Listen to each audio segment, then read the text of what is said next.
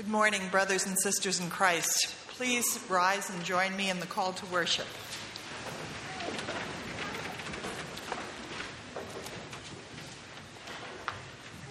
Lord, you have been our dwelling place throughout all generations. Before the mountains were born, you brought forth the whole world. From everlasting to everlasting, you are God. You turn people back to dust, saying, "Return to dust, you mortals." 1,000 years in your sight are like a day that has just gone by, or like a wash in the night. Teach us to number our days, that we may gain a heart of wisdom. Satisfy us in the morning with your unfailing love, that we may sing for joy and be glad all our days. May your deeds be shown to your servants, your splendor to their children. May the favor of the Lord our God rest on us. Establish the work of our hands for us. Yes, establish the work of our hands. Heavenly Father, thank you for bringing each of us before you this morning. Thank you, Lord, that we can come and worship. And I pray that we might come with open hearts, Lord, to give back to you for all that you have done for us in worship, and to hear what you have to say through your servant. In your name, amen.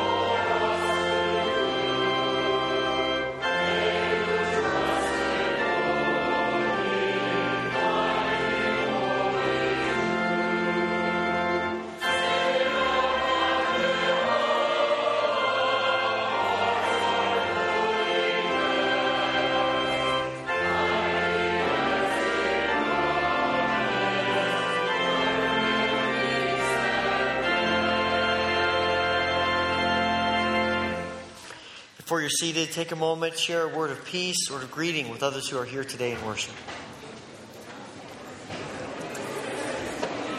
Peace to you. Peace to you. Good morning. Kelly. Marilyn. Good morning. Peace to you. Good evening, how are you? Hey, Paul, Janine is speaking in chapel Friday morning, right? As we gather for worship today, there are many things happening at other times during the week, and the bulletin has a number of those listed. Let me just make note of a couple of things. This Wednesday evening, children and youth ministries will meet on regular schedule, but the adult prayer group will not be meeting here. We'll be going up to campus to join Global Christian Fellowship to hear Dr. Janine Brabon. Janine has been working in Colombia about the last 20 years or so in one of, if not the most violent prisons in the world. Regularly murders were committed in this prison. But over these last 20 years, God has done something miraculous in this place. And hundreds and hundreds of inmates have become believers and have been discipled. And some of them are out in other prisons ministering. And it's just an amazing story of God's hand on a prison. And so she's going to be sharing about that and about revival and God's work in our lives, individually and corporately. And she'll also be speaking in chapel on Friday morning. So we hope you will be able to be a part of those gatherings. Next Sunday morning, we gather for worship again at 8:20, 9:40, and 11. I'm also hosting a membership class on the February 27th. If you're interested in being a part of that, knowing more about membership or just about the church, you'd like to join, you need to attend the class. Just let me know about your intention to come. There's an insert in your bulletin, a couple of things. One is about the Valentine's Banquet. The deadline for that is Tuesday. And then also a note about our upcoming missions weekend in 2 weeks. And you can see the schedule there. If you'd like to come to the breakfast, which I hope you will, it would help us to have an RSVP. And you can do that today as you leave, or you can do that through the office. You see the information there related to that. There are a number of prayer concerns, as always, about people connected to us here and around the world. We also want to give thanks for the gift of new life, another baby born to our congregation. Ezra Gustav Schilke was born on Tuesday to Jan and Stefan and their family. We rejoice with them and give thanks once again to God for the gift of children.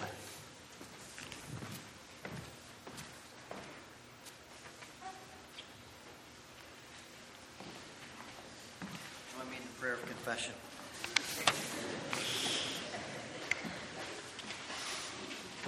Let's pray together. Eternal God, in whom we live and move and have our being, whose face is hidden from us by our sins, and whose mercy we forget in the blindness of our hearts, cleanse us from all our offenses, and deliver us from proud thoughts and vain desires, that with reverent and humble hearts we may draw near to you, confessing our faults, confiding in your grace, and finding in you our refuge and strength. Through Jesus Christ, your Son. Amen.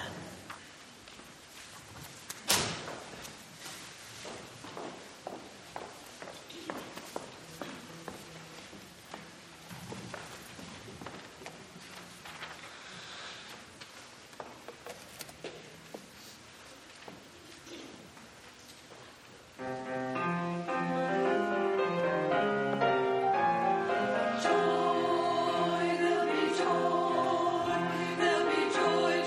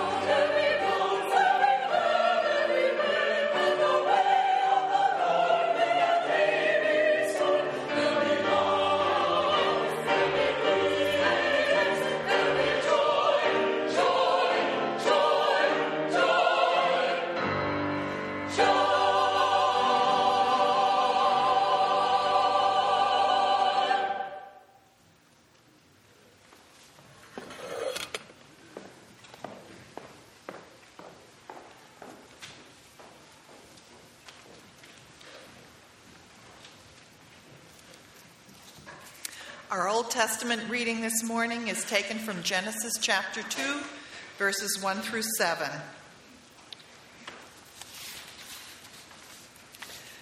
Thus the heavens and the earth were completed in all their vast array. By the seventh day, God had finished the work he had been doing. So on the seventh day, he rested from all his work. Then God blessed the seventh day and made it holy, because on it he rested from all the work of creating that he had done. This is the account of the heavens and the earth when they were created, when the Lord God made the earth and the heavens. Now, no shrub had yet appeared on the earth, and no plant had yet sprung up, for the Lord God had not sent rain on the earth, and there was no one to work the ground. But streams came up from the earth and watered the whole surface of the ground. Then the Lord God formed a man from the dust of the ground and breathed into his nostrils the breath of life, and the man became a living being. This is the word of the Lord. Please stand with me as we sing the Gloria Patri and remain standing for prayer.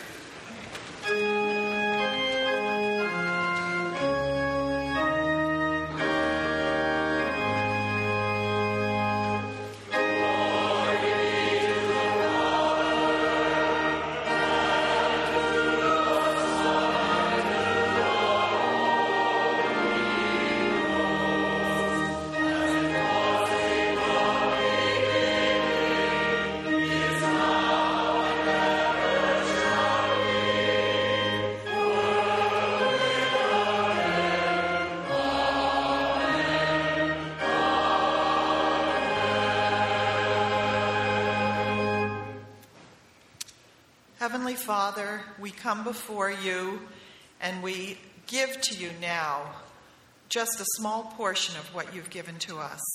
Help us, Lord, to have generous hearts. Help us to realize that you have provided so much for us. Help us to be challenged to give beyond where we think we can give. And we thank you, Lord, in your name. Amen.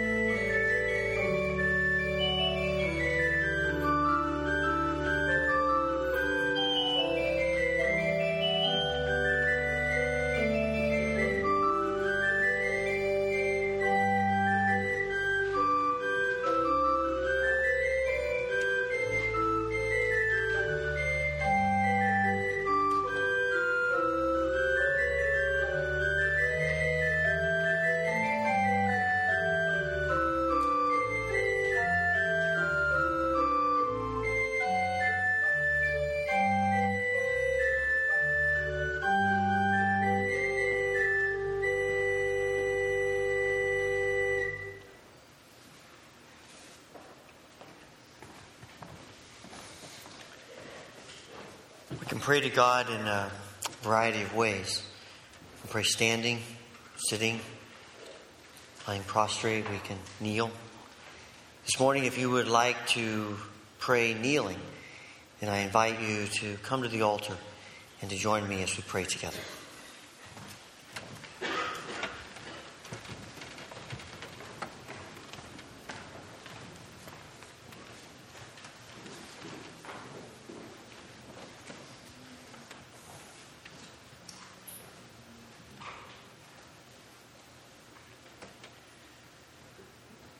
Gracious Heavenly Father, eternal God, we come to you today with a profound awareness of who we are in comparison to you. We confess that our pride gets in the way of your command for us to be poor in spirit. We confess that our desire for happiness is frustrated when we would rather have instant comfort. We confess that we do not trust that enough will come to us if we are meek.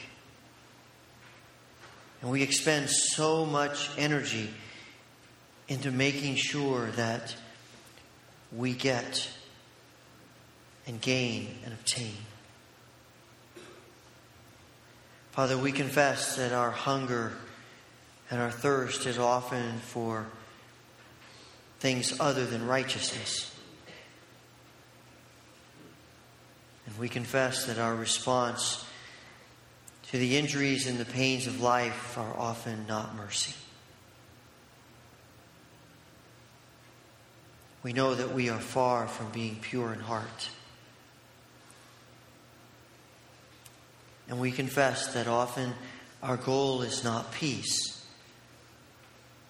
but retribution and vengeance. We ask that you will forgive us. We pray today that you will reshape us anew into the image of Christ, that we might reflect the character and the nature of Christ. And Lord, we ask that you will do this work in us today. Lord, we know that there are many among us today who are struggling with pain in its various forms, and we ask for healing. There are those who are grieving in the various ways in which loss comes to us, and we ask for comfort. We know that there are relationships that need to be healed, and we pray that you would mend them. There are dreams with which we've been living, and they are shattered and unrealized, and we ask that you would fill us with your presence and your peace in spite of. Father, we pray for the world in which we live. We ask that your kingdom will come to bear on our world through your people, and that your people throughout this world that you've created would be salt and light, would be mercy and grace and peace and truth to a world that desperately needs all of this. Father, we pray for the institutions that are connected to us. Pray for Houghton College and for Houghton Academy. We ask that your blessing will be poured out upon both of these institutions. Help those who are in leadership. Bless the faculty and the staff, and bless the students. And may these next few months be wonderful times of learning and growing and of spiritual development. We pray, Father, for all who are connected to the local schools around us. We ask for your grace upon each one of your people, upon students and faculty and staff, and that you would pour out your blessing in each place. Father, we pray for your grace to be so evident in our lives. As we come today, there are all kinds of things in which we need your grace. And some we've mentioned and some have remained unspoken, but you know them. Today, help us to know that you hear our prayers, that you answer our prayers in the way that you know is eternally best. Because we believe you are at work in ways that we can see and cannot see. We ask all of this through the grace and mercy of our Lord Jesus Christ, the one who teaches us the motto for prayer, which now we pray together. Our Father, who art in heaven, hallowed be thy name. Thy kingdom come, thy will be done on earth as it is in heaven. Give us this day our daily bread, and forgive us our debts as we forgive our debtors. And lead us not into temptation, but deliver us from evil. For thine is the kingdom and the power and the glory forever. Amen.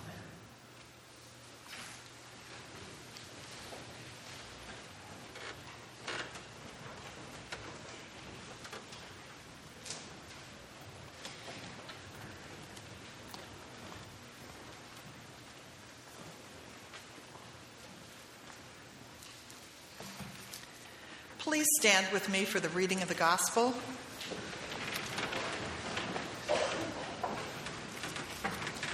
Luke 10, verses 10 through 17. On a Sabbath, Jesus was teaching in one of the synagogues, and a woman was there who had been crippled by a spirit for 18 years. She was bent over and could not straighten up at all. When Jesus saw her, he called her forward and said to her, "Woman, you are set free from your infirmity." Then he put his hands on her, and immediately she straightened up and praised God. Indignant because Jesus had healed on the Sabbath, the synagogue leaders said to the people, "There are 6 days for work, so come and be healed on those days, not on the Sabbath." The Lord answered him, "You hypocrites! Doesn't each of you on the Sabbath untie your ox or donkey from the stall and lead it out to give it water? Then should not this woman, a daughter of Abraham, whom Satan has kept bound for 18 long years, be set free on the Sabbath day from what bound her?" When he said this, all his opponents were humiliated, but the people were delighted with all the wonderful things he was doing. This is the word of the Lord.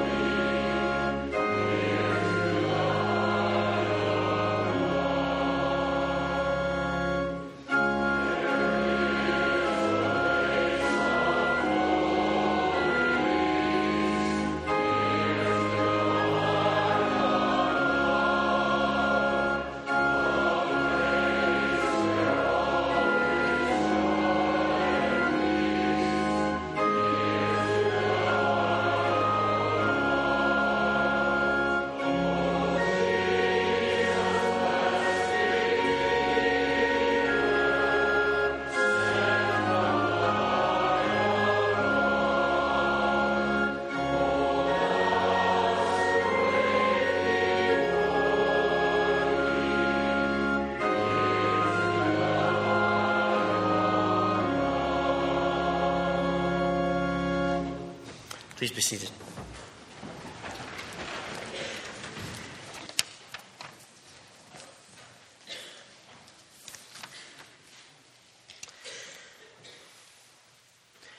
There are a lot of things about our lives that are very different. We all are born by and large, in different places. Some of us may be born in different countries of the world. We're different in in the makeup of our families in which we were raised or are now being raised. Some families have multiple children, some one. Some families have one parent, two. Some people grow up knowing their grandparents, some never knew them. There are a variety of things about our lives that relate to experiences. You've had experiences that haven't had, and I've had experiences you haven't had. And we could say that about each other, about most anything. There are all kinds of variables about our lives that make us different from one another. But the one constant, at least one of the constants, that we are certain about is that all of us have the same connectedness related to time. We all have 24 hours a day. We all have 168 hours in a week. We all have 365, or in the case of 2012, 366 days in a year. No one of us has an hour less or an hour more. We all have the same amount of time. And when I read the scriptures, I find that God is very interested in what we do with our time, how we spend our time. We live in a world in which time is really important to us. That's why we've invented so many time-saving devices. What's intriguing is that with all the time-saving devices, I find people saying more and more that they have less time. We have all kinds of inventions, and we feel more stress. We've made all kinds of progress in things like technology, and yet we feel more stretched than maybe ever. A lot of that has to do with the connection of our time to our work. Because work, in whatever form it takes, is going to take up a lot of our time. And whether that's a job for which we're paid, whether that's going to school, whether that's staying at home and being involved doing things, all of us have work that we do, and time is connected to that. And when you read the scriptures, you find over and over and over again that God's not just concerned about time, He's concerned about work. Our work. And in fact, if you really want to get a grasp on what God has to say to us about the connection of work and time, we need to go back to what is in essence the beginning of time. And we go back to creation. For 6 days, God creates. And a part of that creation is a human being. And the human being that God creates, Adam, is given the task of working. Now, I used to think that work was the result of the fall. Sin into the world, so now we have to work. But as we see in this passage, that's not the case. In chapter 2, verse 5, it says, "When the Lord God made the earth and the heavens, and no shrub of the field had yet appeared on the earth, and no plant of the field had yet sprung up, for the Lord God had not yet sent rain on the earth, and there was no man to work the ground." Verse 15, "The Lord God took the man, put him in the Garden of Eden to work it and take care of it." God commands Adam to work long before Adam and Eve sinned. It is built into the nature of what it means to be human, to work. Now, the King James talks in here in verse 15 that God put Adam in the garden and he had control. He was given the task of subduing the earth. And too often through the centuries, we've interpreted that as you have control of the earth, you can do whatever you want to it. But I think this translation is much better. It's taking care of the earth. We have authority over the earth that God has created. And that doesn't give us license to do whatever we want. It's a responsibility to take care of it. And if you want to boil down what God is asking Adam to do, it's basically He's saying, all right, I've created all of this. Now I want you to take that and enhance it. and make it productive and bring good things out of it. And when we think about work and what's appropriate work, it always has something to do with enhancing God's creation, whether that is the earth or people. Now that's a wide swath. We might think, well, I have to be in something that I can directly see that. It's very overt. I don't think that's the case. Adam certainly is he's just tilling the ground, God says. He's not healing anyone. He's not making great discoveries. He's tilling the soil.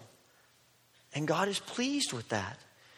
And the point is not, can we see exactly how our work contributes?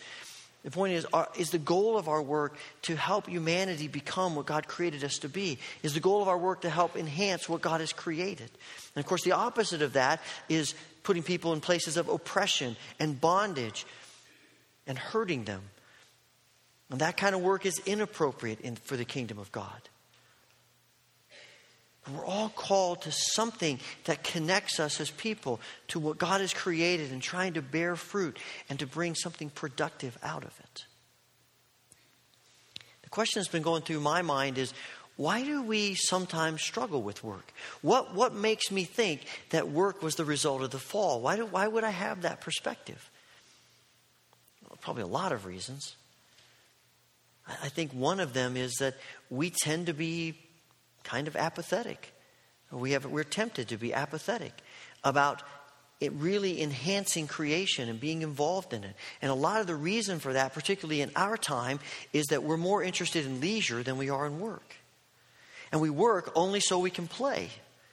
We only work so we can earn money so that we can then do what we really want to do. And our work is simply a means to an end. And then we wonder, why does work seem like drudgery to us? It's not something we're throwing our heart into. It's something that's simply getting us to something we really want. Of course it's going to be drudgery for us.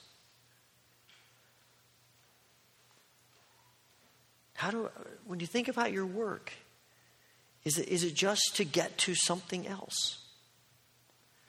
I think that we also have a hard time with work because we wonder if our work really means anything. What is it accomplishing? Which is why I love this passage, because he's telling us there's a whole lot more involved in what we do than we often give ourselves credit for. The gifts of the Spirit are given to people to do all kinds of different things. And some of them seem more overtly spiritual than other things, but they're all essential and they're all important. And I think it's important for us to get that into our minds. Work is essential to what it means to be human. And I think that maybe another reason we wrestle with work is, honestly, it's hard. It doesn't always go the way we want it to go. We run into obstacles. We run into difficulties. And not just every so often, all the time. Work is hard. Work doesn't produce the results that we want to get. And work doesn't end up with the results that we're hoping it to get. And so we wrestle with that and we say, well, then I'm just going to quit. Because we think the perfect work would be no problems. Well, the truth of the matter is that is a part of the fall. Work has been a part of who we are as God's creatures from the beginning. But the fact that work is hard is a part of the fall. After Adam and Eve sinned, God says to Adam, now you're going to work just like you did, but it's not going to be quite the same. You're going to deal with weeds and rocky soil and difficulties, and it's not going to come up the way it always did before. It's not going to be as fruitful as it was before. It's going to be painful and difficult. And we'd say, I wish it weren't that way, but it is. Work is hard. John Oswalt makes an observation about that where he says, even this curse, God turns into a blessing. Because we have a tendency to think that our work can actually bring fulfillment to us. We have a tendency to believe that if we just work hard enough, if we do enough, accomplish enough, our work will make us feel fulfilled as we're yearning to feel. But our work never does. It always falls short because the pain, the difficulties, it's not as productive as we want. Problems happen. All these things take place. And every one of those things is God's way of reminding us that work cannot fulfill us, only He can. And our gracious God takes even this curse and turns it into a blessing. Jesus says to His disciples in John chapter 9, verse 4, that while it's still day, we must do the work of Him who sent me. There is a sense of urgency about work. There's an importance about work. And at some point, we come to the place of realizing that the work we do, the work we've been called to do, is important by God. It's important to God and for God in the kingdom of God. But the thing I find about this passage is that we have a tendency to twist it a little bit, because I think Jesus is addressing people who are apathetic about their influence on the world. People who say, well, hey, I don't care what happens in the world. I'm not contributing to it. I'm just going to sit back and let people take care of me. I don't have any interest in contributing to God's creation. And Jesus is addressing that by saying, look, you need to do this. This is important. But we turn it a little bit and interpret it to mean we have to do everything. We can never stop working. Everything about work is bearing in upon us, and we can never stop. Jesus says, as He's praying in the Garden of Gethsemane in John 17, Father, I have finished the work you gave me to do. I find that phrase fascinating. Jesus finished the work. We know when Jesus prays that prayer, there are multitudes of people that need to be healed. And there are multitudes of people that reject and ignore God. And injustice is still what rules the day as Jesus goes to the cross. And the vulnerable people of the world and society are still taken advantage of. And yet Jesus says, I finished the work you gave me to do. Because it's not about doing everything He could do. It's about doing what God calls Him to do. And that's our calling and our work too. When I was younger, we used to sing a song, let me burn out for Thee, dear Lord. Let me burn out for Thee. Don't let me rust or my life be a failure, my God, to Thee. Now I understand what the song is driving at. It's basically the same thing as this passage in John 9. That we have an urgency to our work and we can't just sit back and be apathetic about what's going on in the world. But it also bothers me. Because it sends the message that if we aren't working ourselves to death, we're a failure. And we sometimes wear that mindset. That I never say no, I always say yes. We wear that as sort of a badge of honor in the church. But what we really ought to understand is that's not a badge of honor. That's a misunderstanding of how God has created the world. Because on the one hand, we have this admonition over and over again to be people who work. People who engage in God's world and in God's creation and being fruitful in this world in which we live and using our gifts and abilities. But on the other side of the paradox, we are reminded that rest is a part of our world. It's built into our world by our God who rests. Genesis chapter 2, beginning at verse 2 says, when the Lord God by the seventh day God had finished the work He had been doing. So on the seventh day He rested from all His work. And God blessed the seventh day and made it holy, because on it He rested from all the work of creating that He had done.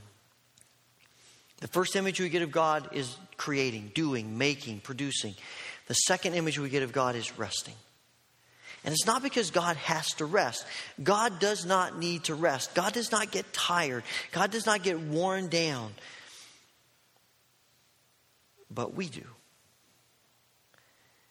And rest is so important to how God has created this world and created us that even God Himself models it by resting.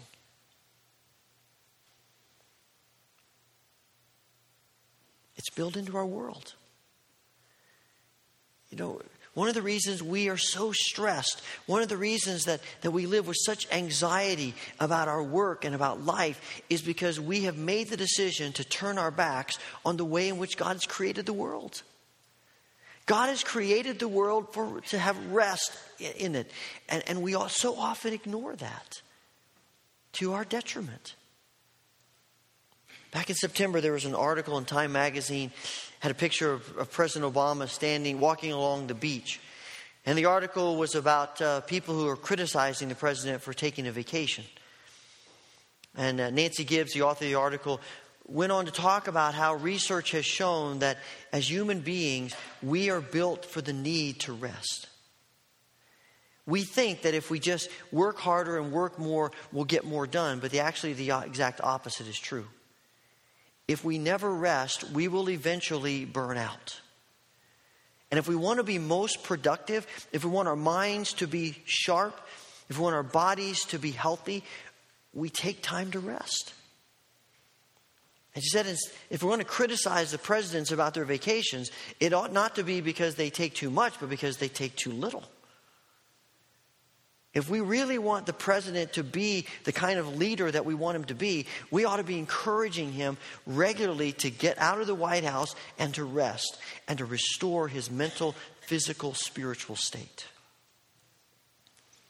It's built in to the world in which we live. I suspect that most of us probably are less likely to be tempted to laziness than we are to being workaholics. And the question that's been running through my mind is, why do we wrestle so much with Sabbath? Why do we wrestle so much with resting, with observing Sabbath? Why is that so difficult for us? Maybe it's because we have created a standard of living in which we live, and the only way to maintain that is to work. Maybe it's because when we don't do anything, when we rest, we feel useless. We wear this badge of honor of, let me burn out for thee, but we also wear the badge of honor of multitasking. We look at people who can do 4 things at one time and we go, wow, that's awesome. And then we try to do nothing at one time and we feel worthless. I suspect that a lot of it might have to do with the fact that we think our work is just so important and there's so much to do that we just can't back away from it. We can't take time back. Lee Iacocca, who rescued Chrysler in the 80s and became a sort of a leadership guru, said people come to him, executives come to him all the time telling him about how hard they work. And people say to him, I haven't taken a vacation for 2 years.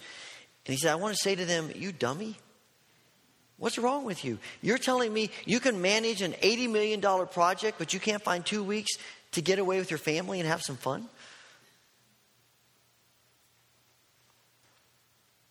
As I've examined myself, I think probably one of the key reasons we wrestle with rest and Sabbath is because our self-esteem and our self-worth is so wrapped up in what we do, in what we accomplish. We get kudos from people when we work and produce. That's how you get promoted. That's how you get a raise. That's how you get recognized. That's how the world operates. And it's true. And it feels good. And it strokes our self-esteem when people acknowledge that. And all it does is just spur us on to keep working more. All the while, we're burning ourselves out because we're not taking time to rest. It's hard. There's something in us that wants to believe that maybe we're indispensable.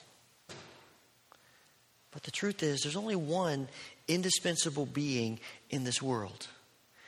And Genesis tells us that he rests.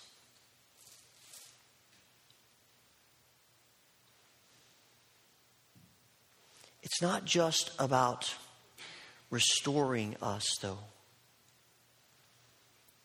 I think one of the issues that we struggle with as well is when we talk about Sabbath and we talk about resting, there is this part of us, especially if you grew up in the church, that conjures up images of legalism.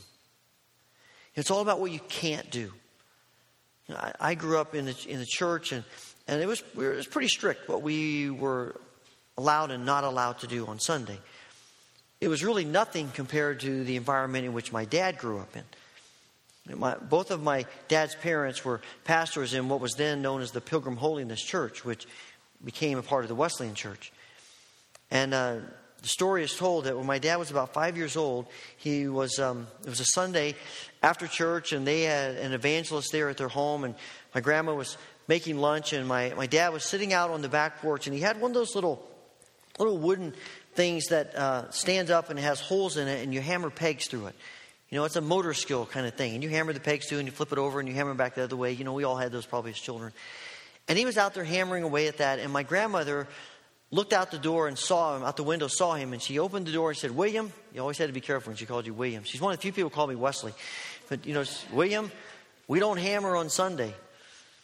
And my dad, a precocious 5-year-old, said to her, "Listen, I'm not saved nor sanctified nor a member of the Pilgrim Holiness Church, and I reckon I'll hammer on Sunday if I want to."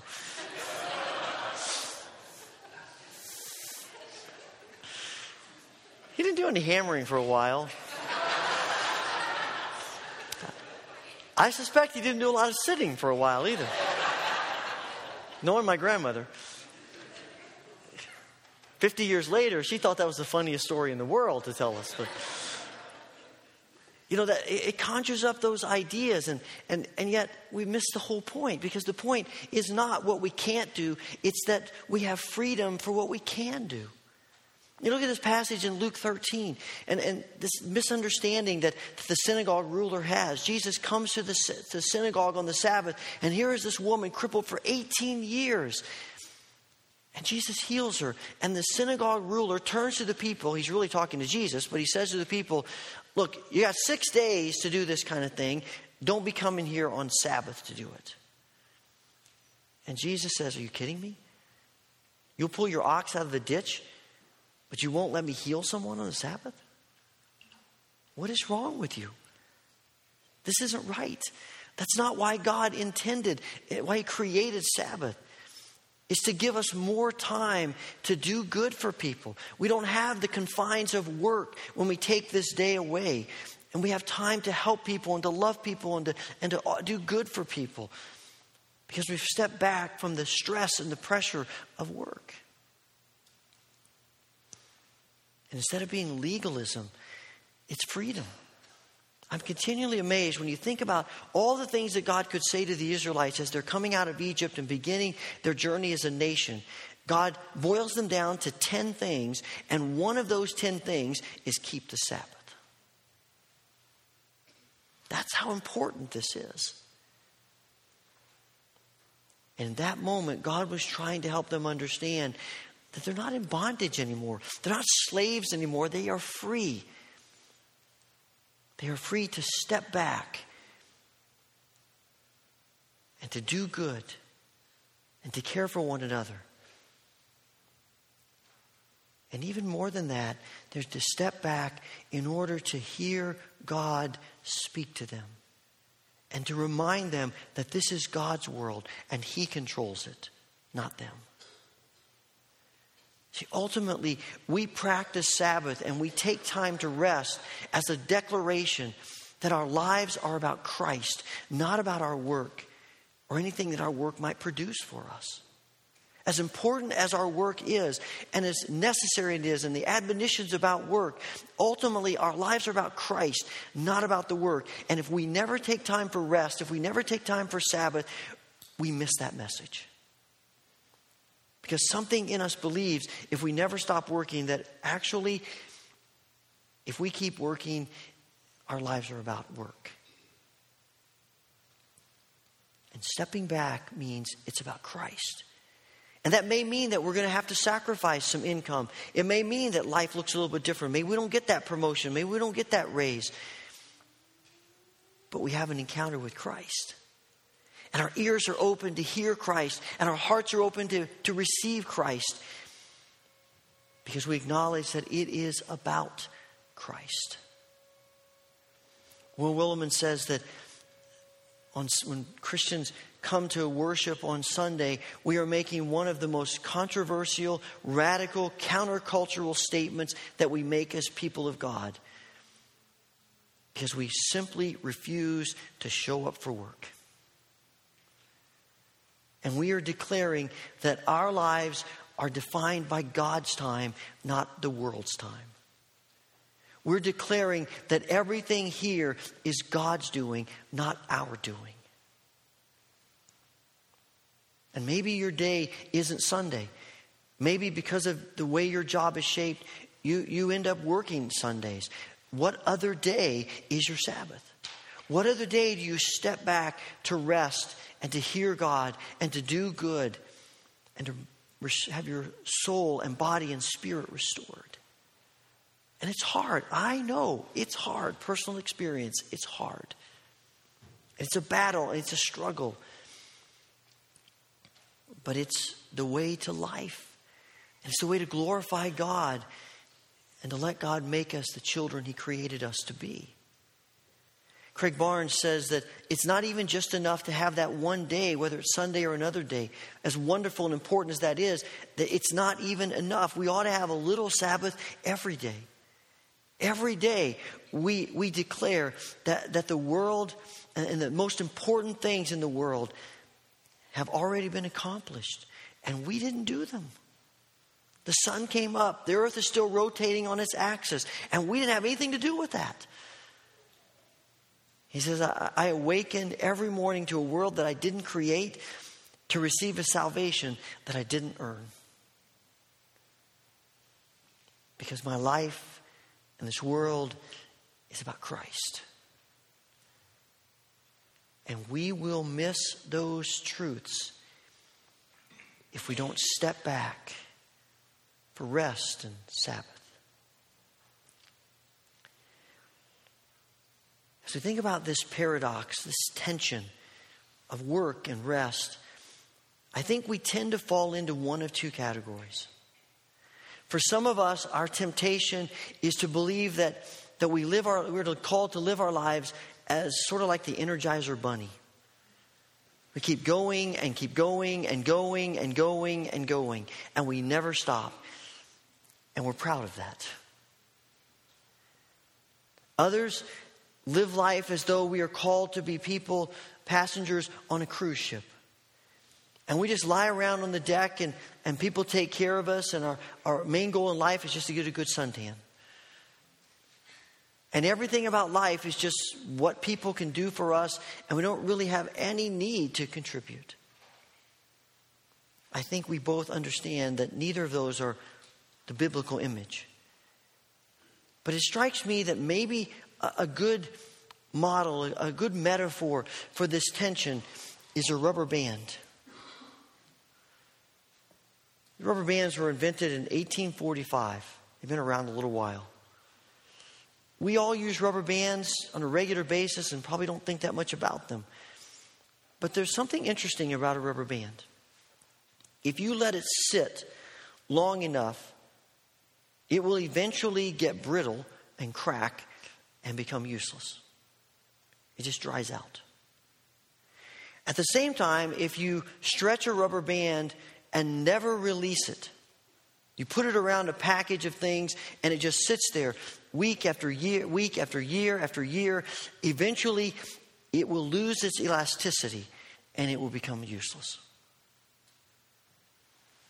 A rubber band is meant to stretch and then at some point in time to relax.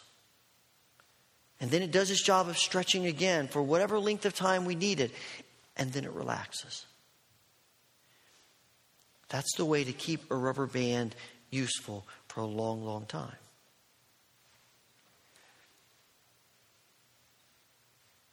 As you think about your life, which of these images best describes you? Energizer Bunny? Cruise ship? Rubber band? Heavenly Father, it's hard for us. So much about us that's wrapped up when we start talking about work and rest.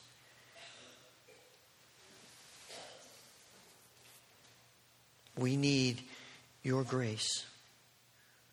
Lord, show us which image truly describes us.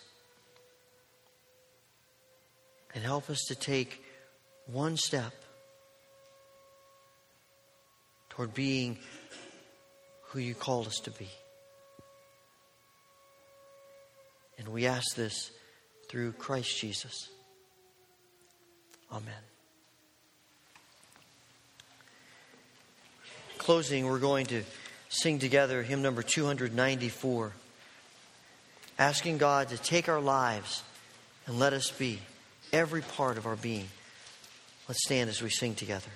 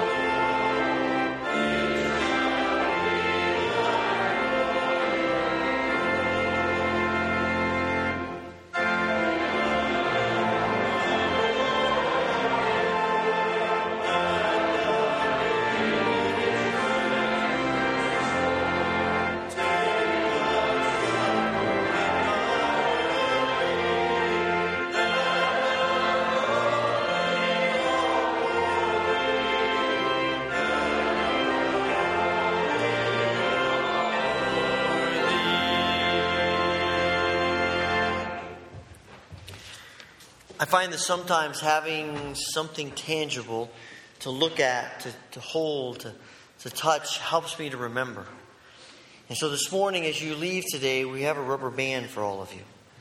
I want to encourage you, put it on your wrist, wear it this week, lay it on your desk, someplace that you will see it to remind you of God's call and this tension of work and rest. And you let God speak to you through that. Receive the benediction. May the Lord bless you and keep you. May the Lord make His face shine upon you and be gracious unto you. May the Lord turn His face toward you and give you peace. Amen.